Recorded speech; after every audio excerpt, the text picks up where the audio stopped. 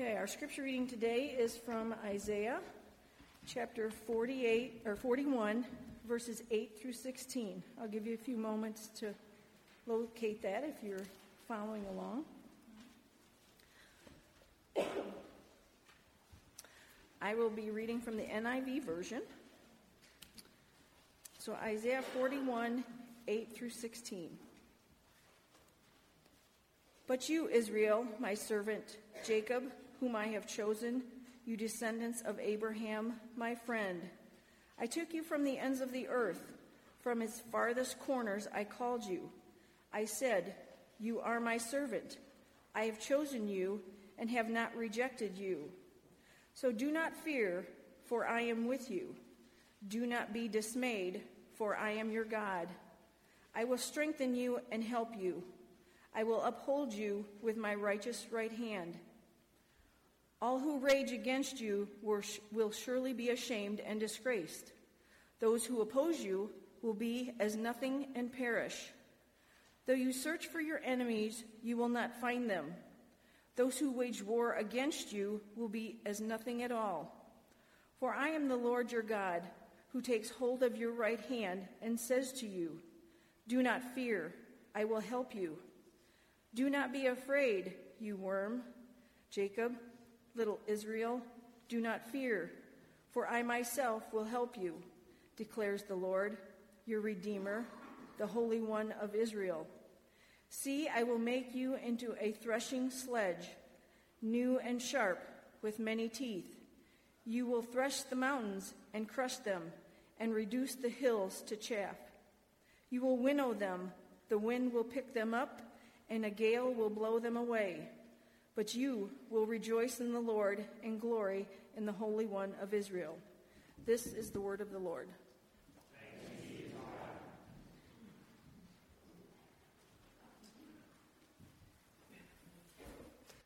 Needless to say, we are taking a break from our sermon series through Revelation.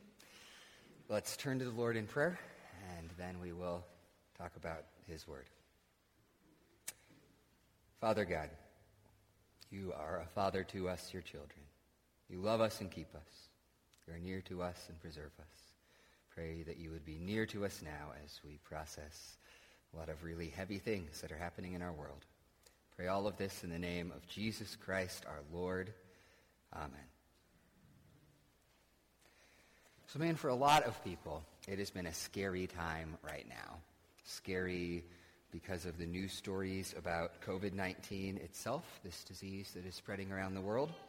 Scary because of the uncertainty we feel about everything and what's going on. Scary because of these big responses and presidential speeches and closing borders and all of that. Scary economically, as some of us have to confront very challenging things. And it seems appropriate, given that reality, to discuss how we as Christians are thinking about and responding to all of this. And so this morning, what we're going to do in our sermon is two things. And the second thing we're going to do at the end of the sermon is talk practically, both as individuals and as our church, about what we're going to do. So we are headed there. But first, before we do that, I want us to just have a conversation about fear and how we should and shouldn't think about fear as Christians. Fear.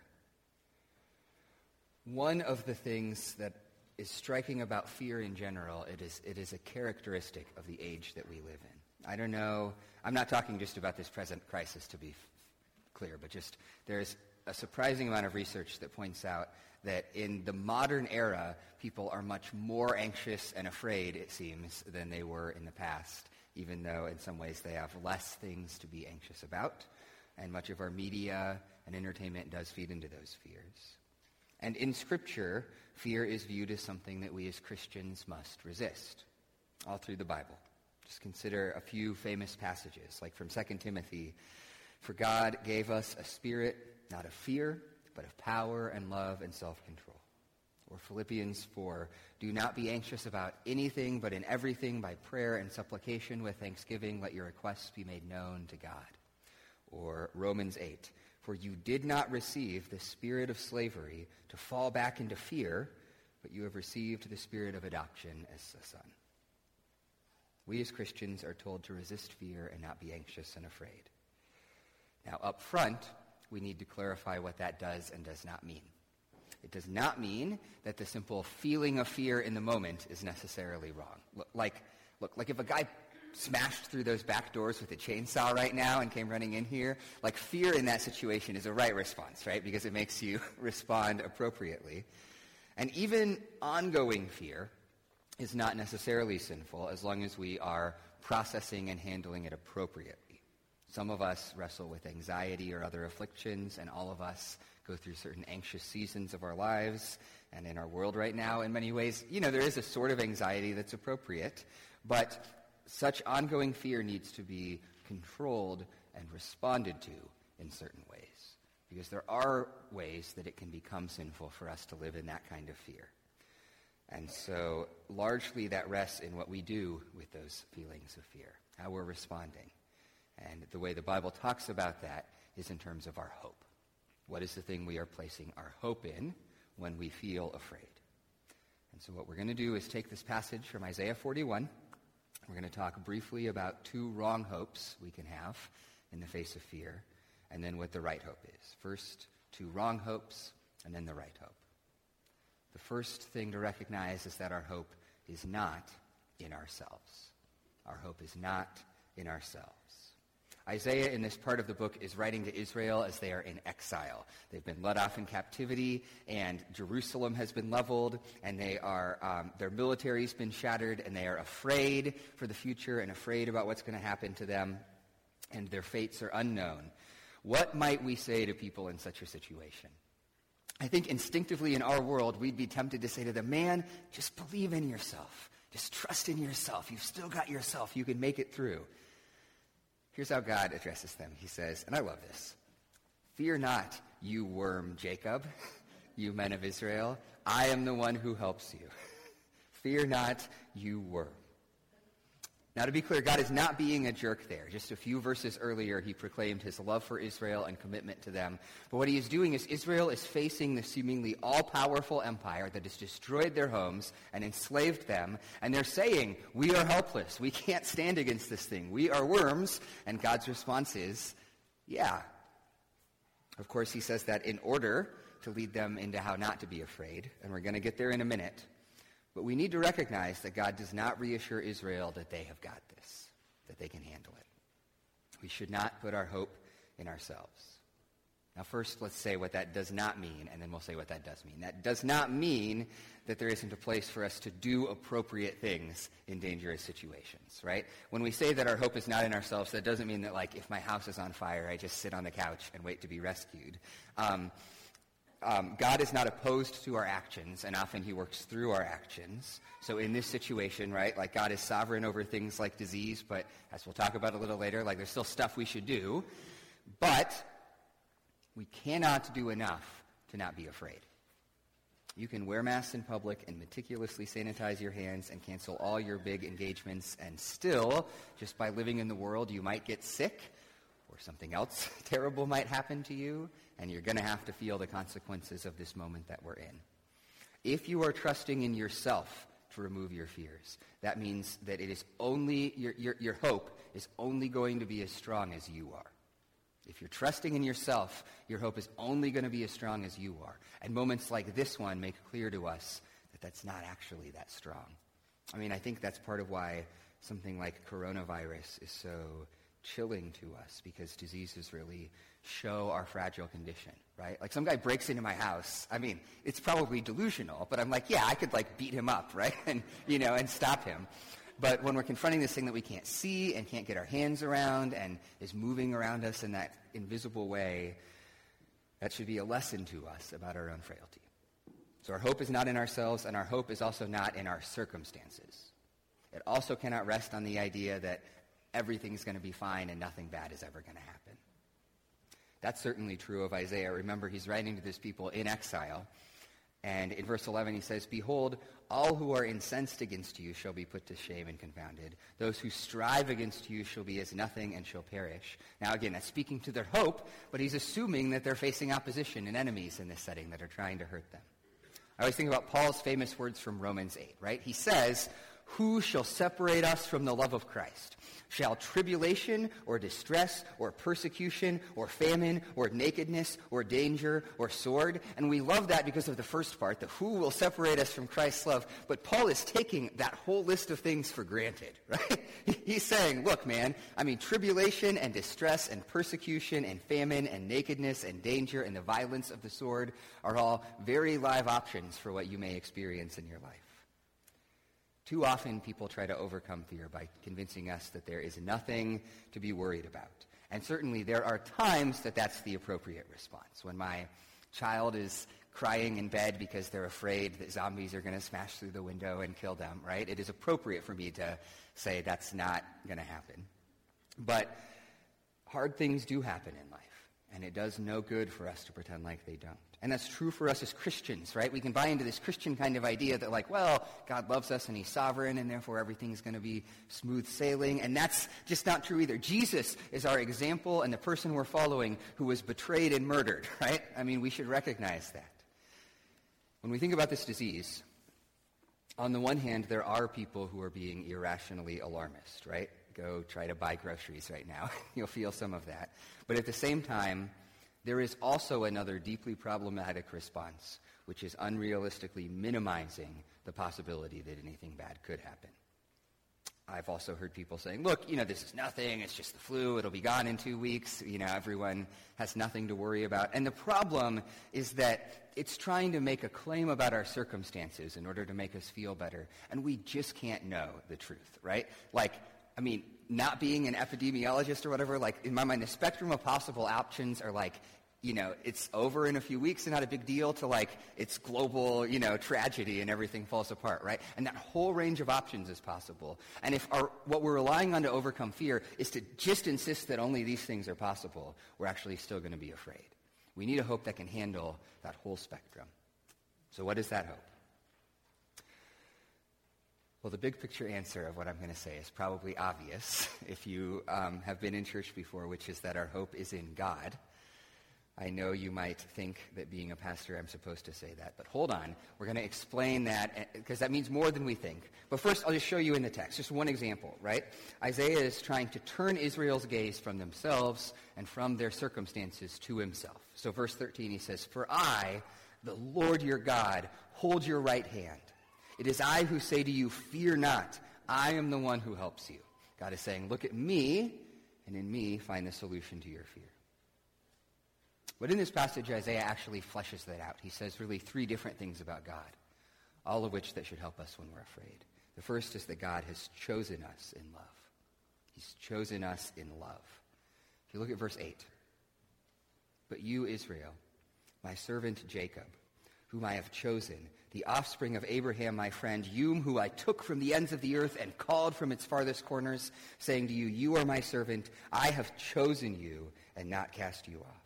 God comes to his people in their distress, and what he emphasizes is the fact that he has chosen and called them. Here's a theological idea that has huge practical consequences. God's love, when we talk about it, is not really an emotion so much as God's love is a choice. God's love is not so much an emotion as God's love is a choice. When we talk about God's love, I think we tend to think about it in terms of how God feels about us in the present. And it's true that God feels, a loving way towards us in the present. But in Scripture, when it talks about God's love, it's primarily viewed as a choice that he makes. From eternity past, God made a plan to save you as his people. And even in your sin, God chose to love you. And while we were still sinners, he came and was born and died for us. And Jesus is at work seeking and drawing us to himself, even when we are helpless and lost in sin. God chose to save us. God chose to suffer on the cross. God chose to call us into the life of Christ. All of that stuff has happened in the past. And the reason that matters is that if God, from eternity past, has had that purpose, then nothing that happens in the present can alter it. Let me show you the Apostle Paul makes exactly this point, again in Romans 8. He says this. First he says, very famously, "And we know that for those who love God, all things work together for good, for those who are called according to his purpose." To be clear, that doesn't mean that evil things are good, but Paul is saying that God is at work even in the evil things in this world for our good, to make us like Jesus, which is what he means by our good, as we'll see in a minute. But then we ask, how do we know that, Paul? Like, that sounds nice, but how can I know I can believe that? The next verse in Romans 8, he says this. He says, for those whom he foreknew, he also predestined to be conformed to the image of his Son, in order that he might be the firstborn among many brothers. And those whom he predestined, he also called. And those whom he called, he also justified. And those whom he justified, he also glorified. So Paul's saying, look, God foreknew you. Before creation, before time began, God personally, intimately knew you. And because of that, it says God predestined us. The word predestined means to plan or determined beforehand what will happen. So God predestined us to be saved by Jesus and conformed to his image. And then God called us. He came in history and met with us and called us to himself. And then he justified us. He made us right with Jesus. And then I love this. It says he glorified us. And when we talk about being glorified, we're really talking about something in the future, when we are resurrected and immortal and with Jesus in glory. But he's saying that in the past tense too, that's in a sense already been accomplished because of the work of Jesus. What Paul's saying is that from eternity past all the way into the eternal future, God's plan and choice has been to save and love and rescue you. And so that cannot be changed by what's happening right now. Nothing in the present can alter that because it's already been written from start to finish. One practical clarification of that before we move on. When we say God has chosen us in love, again, I'm going to say this multiple times this morning, all right? That does not mean that bad stuff won't happen to us, right? Like we said, plenty of hard things do come our way. The point is that they cannot change the underlying reality of God's love for us, and it cannot change the fact that he is at work for us, caring for and shepherding us, even through those hard situations. So that's the first piece of hope in God. Isaiah also tells us God will strengthen us with his power. God will strengthen us with his power. So verse 10, he says, fear not, for I am with you. Be not dismayed, for I am your God. I will strengthen you. I will help you. I will uphold you with my righteous right hand. That same idea appears a few verses later in verse 14. We read the first part, but let's read the whole thing. He says, fear not, you worm Jacob, you men of Israel. I am the one who helps you, declares the Lord. Your Redeemer is the Holy One of Israel. You're a worm, but you have me on your side. And he goes on to picture that vividly in verse 15. He says, behold, I make you a threshing sledge, new, sharp, and having teeth. You shall thresh the mountains and crush them. You shall make the hills like chaff. And a threshing sledge is not something you would use in modern farming, but it's this like sheet of wood with these holes that you would drag across grain to separate the grain from the chaff. And they would have these piles of grain and they would use it. And God is saying that I am turning you into this thing that can do that to mountains, right? That the hills will melt and cave away before you. That is God speaking his power to Israel in the midst of her fears. And that is the God we trust in our fears. And that means specifically two things when we think about God's power and strength and work in us. One, it means we can trust God to give us the strength we need for today. We can trust him to sustain us in the present and give us what is necessary for doing his will. Now, one of the traps we can fall into is we focus too much on the future, and God is not giving me the strength today for tomorrow, right, or for 10 years from now. He's giving me enough for today. But when we ask, what am I called to do right now, and can I move forward right now, and we turn to the Lord looking for the strength to do that, he will provide it. And then the second thing that tells us is that the future is under control. God holds each of our hands in his life, or each of our lives in his hands. Our futures are a part of his plan. He has numbered our days, right? We hear that in the Bible. He knows the day of our death as surely as each day before it, and nothing in the world, including diseases, can alter that. Again, that does not mean that hard things won't happen. I mean, that day of our deaths might come sooner than we would prefer it does. But even if it does, we are still within the good control and plan of God. No evil can befall us except what our Father allows. And then that starts to lead us into our last hope. God has chosen us in love. He strengthens us in power. And God has given us himself. He's given us himself. The most important distinction we can make as Christians in this discussion is between our earthly hopes and our ultimate hope. The difference between our earthly hopes and our ultimate hope. Israel has all these earthly hopes, and God is speaking to some of them here in Isaiah 41. They want to be restored to their land. They want their enemies to not destroy them. They want to be strong in the Lord. And Isaiah speaks to some of that. But then he gives them their ultimate hope, which is none of those things. He says in verse 16, "And you shall rejoice in the Lord. In the Holy One of Israel you shall glory." Their hope, ultimately, is that they will rejoice in the Lord. That is the thing that's supposed to sustain them in exile. Things like COVID-19 often reveal where our hope ultimately lies. For some people, their ultimate hope is in their physical well-being. And this disease reveals that. Even for Christians, right? We don't actually care how much we have of Jesus as long as he takes care of us physically and keeps us healthy and safe. There are some of us that can fall into that trap. For others, it lies in our economic well-being. And this disease reveals that too, right? If the stock market, the global economy is the thing that you're hoping in, right? If having a nice, comfortable retirement is the thing you're hoping in, I don't know what the future holds. But right now, I don't feel super encouraged about that. And Christians can slip into that hope too, right? We can say in our hearts that we would, in a real sense, take less of Jesus as long as we could be financially secure. And for others of us, it lies in something else.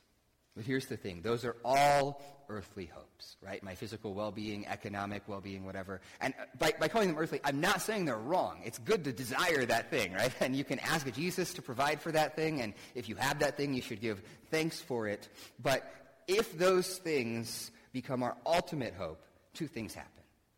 We fall into idolatry, and we live in fear. First, we fall into idolatry. It's a good thing. Idolatry is taking good things and making them ultimate. That's the simplest way to think about it. It's taking something in creation which God made good and saying, this is instead the ultimate thing I'm living my life for. And because of that, we fall into fear. Those idols are not strong enough to sustain us. They are too fragile. My health is fragile. My prosperity is fragile. Everything in this world is fragile. All of it can fail. And even though we live in denial of it consciously a lot of the time, somewhere down in our guts, we know that that is true. And so we invest all this time anxious about propping up that idol, right? Trying to keep it secure, trying to take care of it. And that is the source of so much of our fears. But if our hope is in the Lord, we are delivered from all of that. God is present with us right now. He's with us in this world. I might lose my money, I might lose my health, but I still have him. No matter how sick we might become, his Spirit is in our hearts. No matter how hard our life might become, he has called us his beloved children. No matter what happens in the world, his kingdom is on the move. The earth and sea might give way, but if our hope is in God, it will be secure. And God promises us ultimate salvation. He will be with us forever in the world to come. And suffering cannot change the promise that God will dwell with us one day and wipe away our tears. And death cannot change the promise that our bodies will be raised with Christ. And the tumult of this age cannot change the promise that we will, when he returns, dwell with him forever. What we must do is learn to place our hope in those things rather than in things in this age, our ultimate hope. Because the more we do that, the more we rejoice in and glory in God, the more joy and glory we actually find in our lives, even when things are broken right now. All right. So that's the big idea. That's the calling. That said, for the last part of our time together, I want to spend some time discussing practical considerations. And so first, I want to give us 4 applications for our lives as individuals, as people in the world, and then we're going to talk through what we're doing as a church. Okay? So first, 4 applications for our lives. Number 1, be wise in your behavior. Be wise in the way you live in the world. Which on some level is just to say, go wash your hands, right? And follow medical advice. And if you're sick, see a doctor and self-quarantine if necessary. And don't go to that concert and don't be like, hey, like cruises are really cheap right now. And, practice social distancing, right? We need to, none of what we said about not living in fear does not mean we shouldn't do all of those things. In particular, we should recognize that those things are a part of our call to love our neighbors, right? One of the basic ways to love someone is not infect them with a potentially deadly disease. Now, I understand that there are tensions there, right? And people have practical questions we have to work through about can I go visit my neighbor and all of that? And you're going to have to wrestle with that on yourself because as a pastor, I'm not qualified to give you all those answers. But we should be seeking to be wise, all right? That is the starting place. Second, we should be fearless in love. Be fearless in love, which is to say that while we should be as wise as we can, we should not let wisdom be an excuse for us to not love and care for people. This week I was reading, because it seemed appropriate, an account of the Black Death, the plague, as it swept through Europe. The Black Death killed 60% of the population in Europe. And I was reading about what happened in Geneva, Switzerland, where John Calvin was ministering. This was just after the Reformation. The plague hit Geneva in the 1540s, and people were dying all over the place. And they said, look, these people need pastors to go visit them. And so they told the people, if you get the plague, you're supposed to alert us, and we will send a pastor to come visit you. And initially, they assigned a minister to do that, and he was named Pierre Blanchette. And he went from home to home and prayed with and encouraged the dying, and he got the plague, and he died. And so they said, well, what are we going to do? And they discussed it. And another young man named Matthew de Ganistad volunteered and said, I'll take over. And he went from home to home and visited and prayed with the dying, and he got the plague, and he died. And at this point, they had a discussion. And they said, look, if we have someone do this, it's a potential death sentence, right? And what is beautiful to me is that they did not say, therefore, we should stop visiting people. Instead, they concluded that what they needed to do was create a rotation so that all of them would have to go visit the sick and potentially face death. While citizens were fleeing to the countryside, they actually made it illegal for their fellow pastors to leave the city because they needed to stay and care for people. And now look, I know that is specifically about pastors. And we are blessed in the modern era with a deeper understanding of disease and certain technologies that can help us be safer.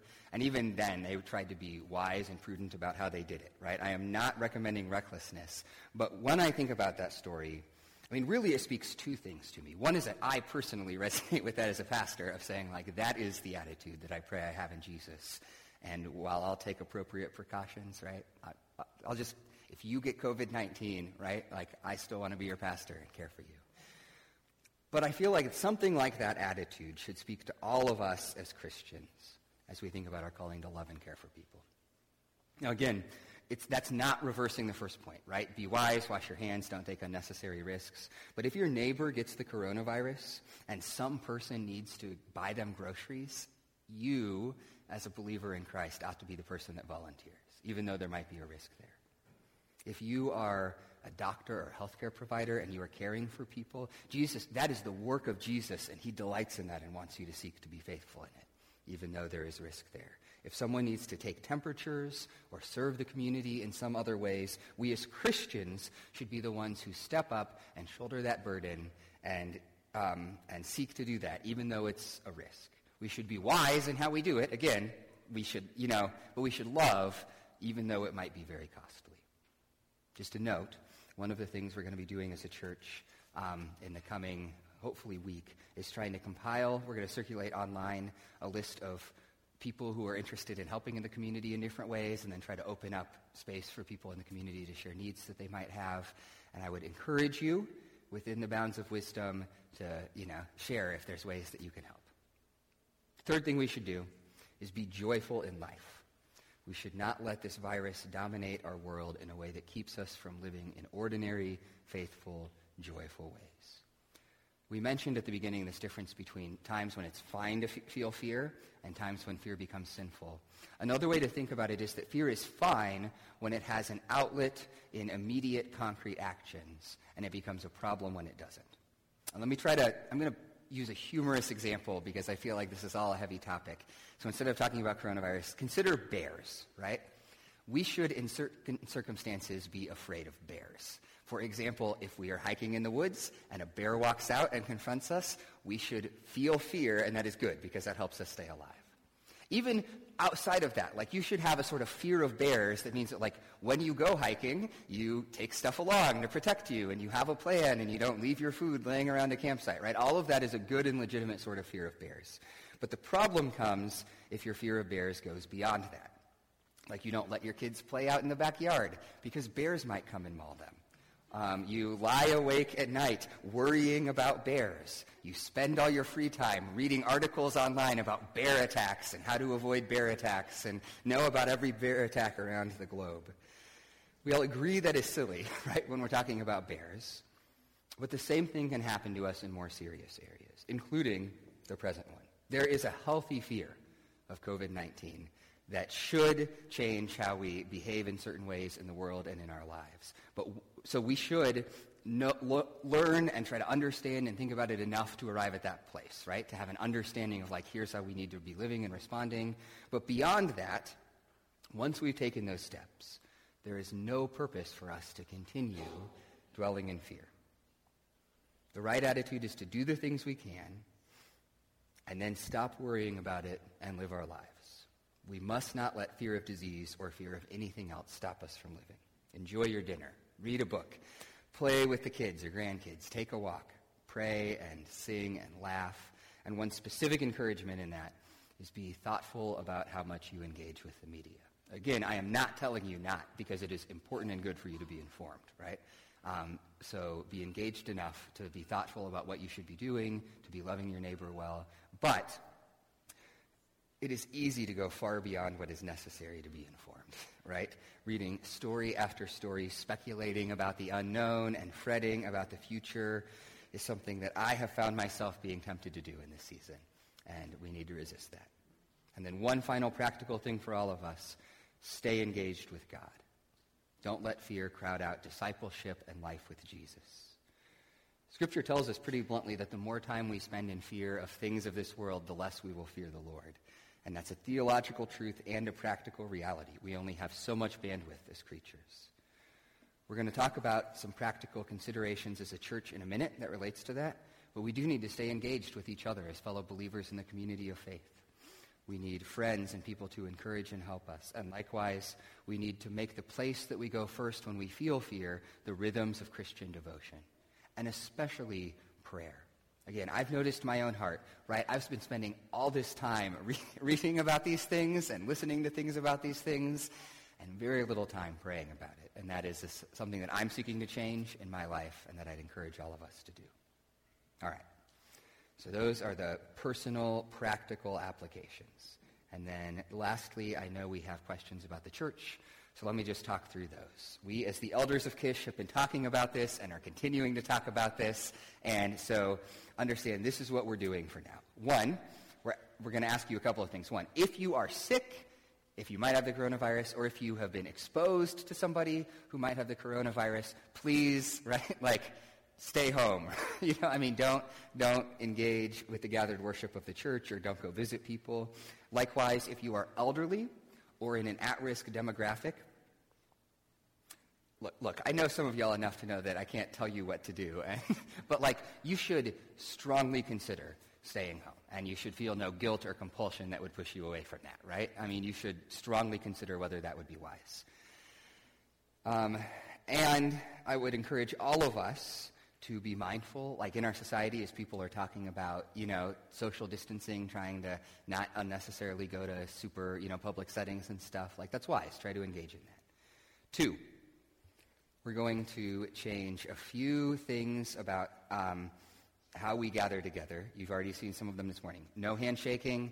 We're going to do communion differently starting next week. We're going to try to do offering differently. The doors are propped open. There's hand sanitizer all around. Wash your hands. There's a whole list of those things, some of which you've seen, some of which you might not even be seeing, but that we're going to try to do, and I'm asking you to do everything you can to engage with that.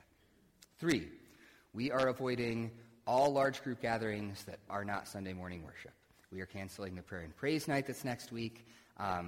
And as long as the schools are closed down, we're ending children's and youth activities, so that includes Sunday school, and adult Sunday school will also be closed. That includes nursery care, that includes worship kid style, that includes youth group. If you have teenagers, Jordan's going to be reaching out to your families and trying to connect with you so that we can still be connected and ministering to those kids during this time. If you're in a small group, you're technically well below the size of, what anyone is talking about, and so I'm going to leave it up to you, but I'm going to encourage you guys, if you're in a small group, to discuss it with your group and seriously consider not meeting. And obviously, again, if you're feeling a little off or something, you should stay home from small group, right? All right. That said, that is what we're going to do for now. We will, at this time, we're planning to continue to meet for gathered worship. Now, there may well come a point where that changes. It could be next week, right? Like, I don't know what the future holds, but for now, we are not planning to cancel our time of gathered worship. Especially in a season like this one, being reoriented by God toward his truth and the hope that we have in him is really a key part of us staying engaged and walking through this thing in a healthy and wise way. We will work on some options if we decide not to meet. There will be lots of communication with that down the road. We'll probably try to stream things digitally for you to attend online, and I know some of you, especially who are older, are like, I don't know how to do that, and that's part of why, I don't love that option. It's not a replacement for this thing. We are working on that, and we will continue to communicate with you about that, and if you have any questions about that, come talk to me and the elders. And 2 last notes about that specific decision. 1, that is a tricky decision, right? Like, that is one that we've wrestled with. We might change our minds on down the road. And churches are choosing both ways, and it's important for us to respect and not speak ill of that choice. And in particular, I don't want y'all, out of some sense of loyalty to Kish or to me, to try to give people a hard time who've made the other decision, to be clear, right? That is a hard choice, and we may well decide otherwise down the road. So be mindful of that. And then secondly, I would just encourage all of us to be extremely mindful of each other and the needs that we have in each other and to be encouraging each other as a body. Ultimately, this is what it comes down to. Be wise in how we engage and don't be ruled by fear. And we as a church are seeking not to underreact and take steps that are wise. And we are also seeking to be wise in the things that we are continuing to do. And so I'm asking you guys to just be in communication with us and be prayerful as we seek to lead through this. All right.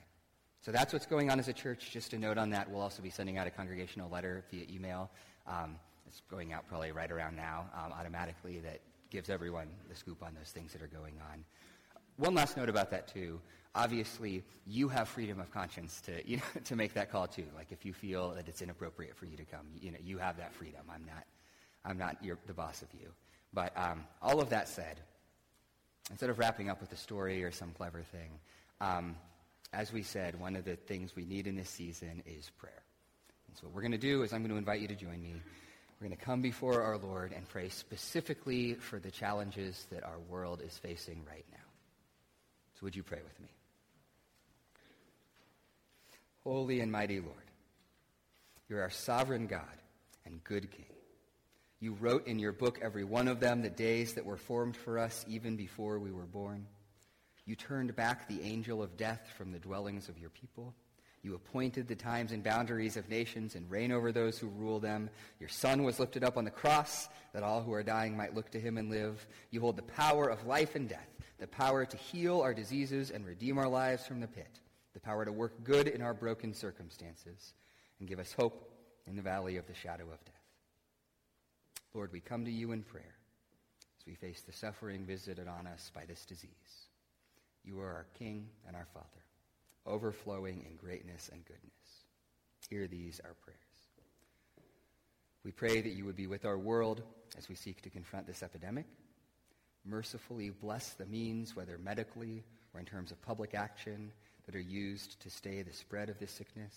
Strengthen those who labor in the work of healing, especially doctors and nurses and other hospital personnel.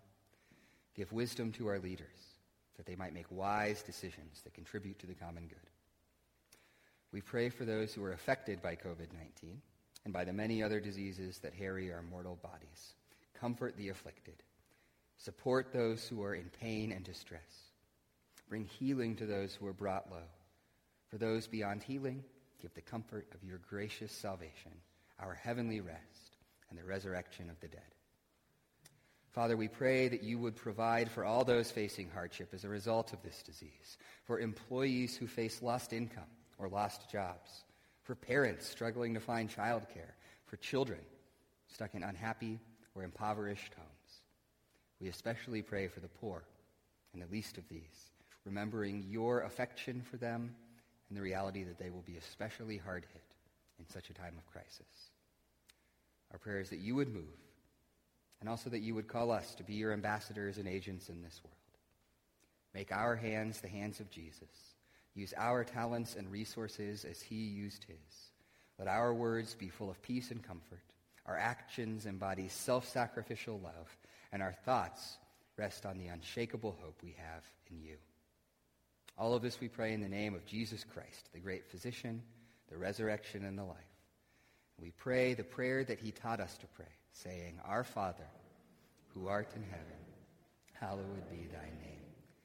Thy kingdom come, thy will be done, on earth as it is in heaven. Give us this day our daily bread, and forgive us our debts, as we forgive our debtors. And lead us not into temptation,